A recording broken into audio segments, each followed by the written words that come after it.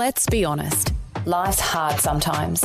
We get discouraged, struggle in our faith, and it's easy to feel alone. Despite how you might feel sometimes, know that God's got your back. And so do we. Vision's prayer line team are ready to pray for whatever you're going through.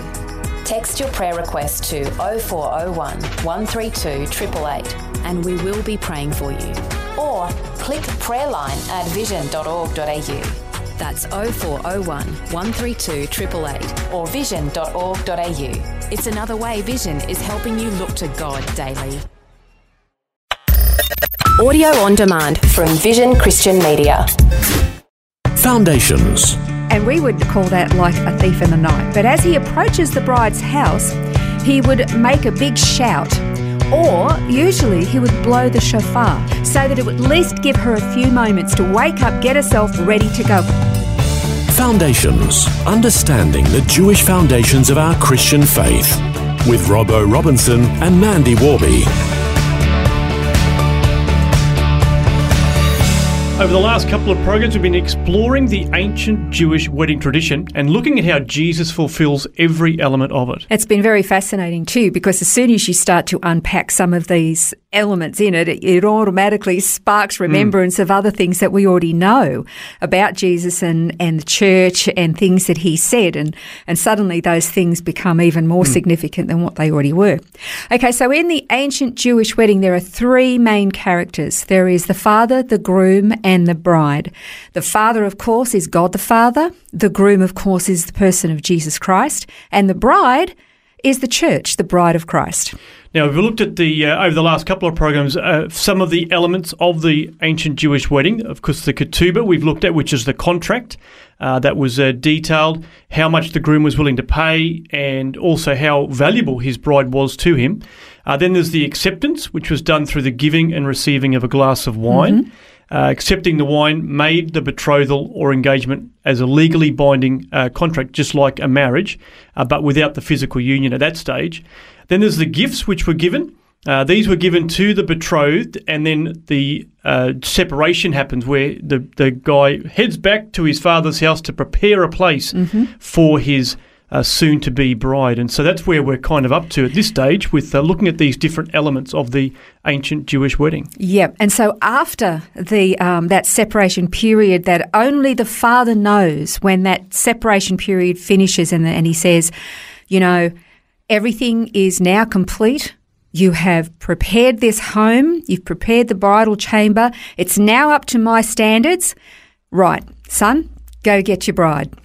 And that's when... the surprise return happens. The surprise return, and he gets his attendants, and then he makes his way to the home of his bride, where the bride is actually waiting with her attendants, and she's been getting her clothes ready and her glory box ready and her bits and pieces and all that, making herself beautiful. And then what happens is that when it's like he's going to go there and kind of abduct her secretly. It's steal her away. Steal her away. And we would call that like a thief in the night. He's coming like a thief in the night. But as he approaches the bride's house, he would make a big shout, or usually he would blow the shofar. He would blow a trumpet. The shofar is the ram's horn, so that it would at least give her a few moments to wake up, get herself ready, put the veil on, get the dress on. The attendants are all there with their lamps ready to go. Of course, the invitations have already been sent by the father for all the guests to come. So all the guests are making their way to the place of the wedding ceremony. The groom has gone to get his bride, and now they're making their way. And what does that remind you of? Well, it's just so evident, isn't it? I mean, there's a great passage in 1 Thessalonians that talks about this with Jesus, our bridegroom. It says, he will come like a thief in the night, descend from heaven with a shout, with the voice of the archangel, and with the trumpet of God, and the dead in Christ will rise first.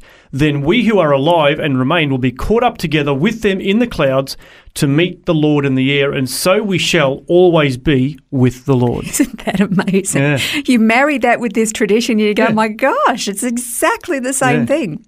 All right, the bride and the groom arrive. Okay, once they arrive, all the guests are all waiting, but they don't go into this celebration. What happens is the bride and the groom, their attendants, walk them to a room. It's called the huppah.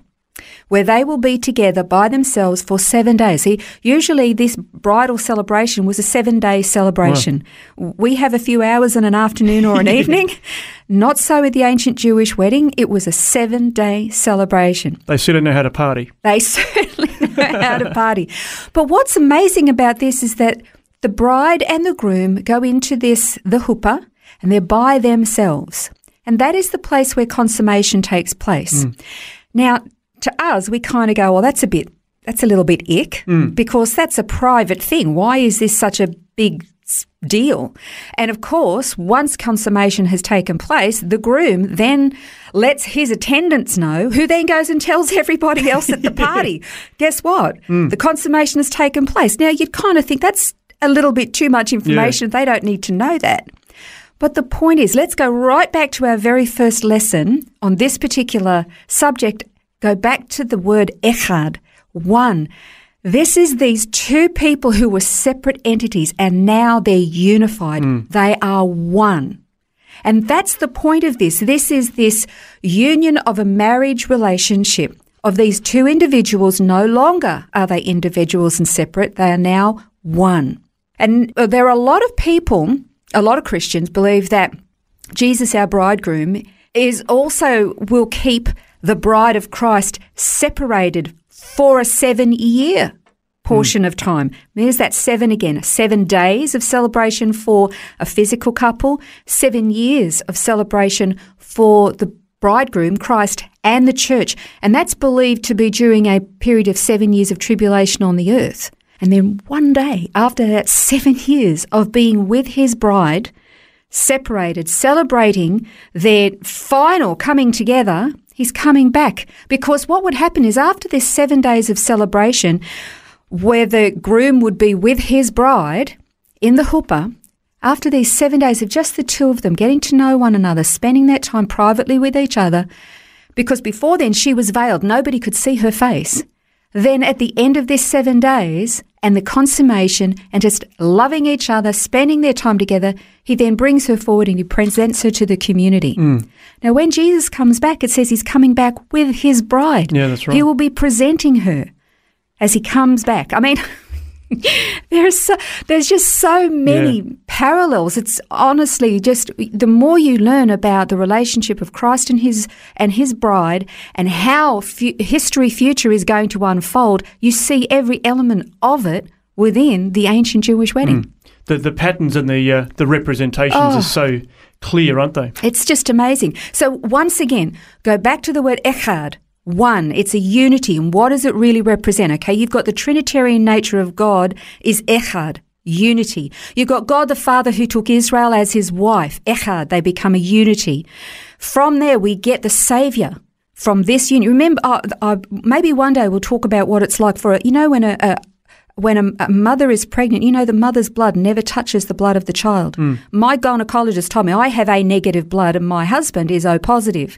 So my gynecologist told me I have the potential to actually make antibodies against my own children. I had to have blood tests all the way through my pregnancies for that reason, because my blood doesn't touch the child's blood.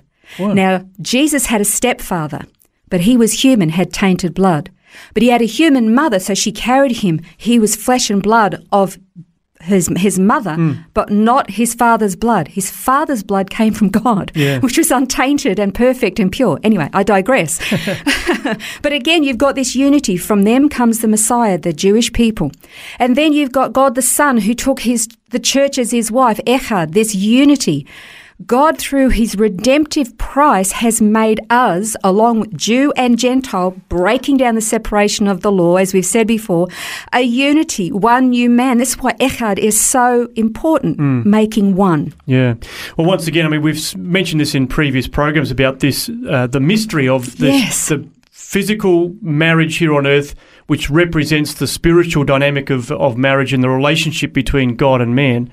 But it sums it all up in Ephesians 5 so beautifully from verse 22, where it says, "Wives, be subject to your own husbands, as to the Lord. For the husband is the head of the wife, as Christ also is the head of the church, he himself being the Saviour of the body. But as the church is subject to Christ, so also the wives ought to be to their husbands in everything. Husbands, love your wives, just as Christ also loved the church and gave himself up for her, so that he might sanctify her, having cleansed her by the washing of water with the word, that he might present to himself the church in all her glory, having no spot or wrinkle or any such thing, but that she would be holy and blameless. So husbands ought to also love their own wives as their own bodies. He who loves his own wife loves himself, for no one ever hated his own flesh, but nourishes and cherishes it, just as Christ also does the church, because we are members of his body. And then it wraps up in this final verse, for this reason a man shall leave his father and mother, and shall be joined to his wife, and the two shall become one flesh. This mystery is great, but I'm speaking with reference to Christ and the church. That just sums the whole thing up, doesn't it? The whole point of marriage is to represent and demonstrate the relationship God wants with his people, be it through God and Israel, Christ and the church, Godhead and humanity. Now, there is a little book in the Old Covenant that we're now going to spend probably about 5 programs on, unpacking this story, and we are going to see the plan of redemption for Jew and Gentile and the complete span of how that redemption would take place, bringing them together in this one unified body. And it's all presented in a little 4-chapter book in the Old Covenant. And we will unpack that next time on Foundations. This has been Foundations, a look at the Jewish foundations of our Christian faith. For study notes, resources and more, see vision.org.au/foundations. Thanks for taking time to listen to this audio on demand from Vision Christian Media. To find out more about us, go to vision.org.au.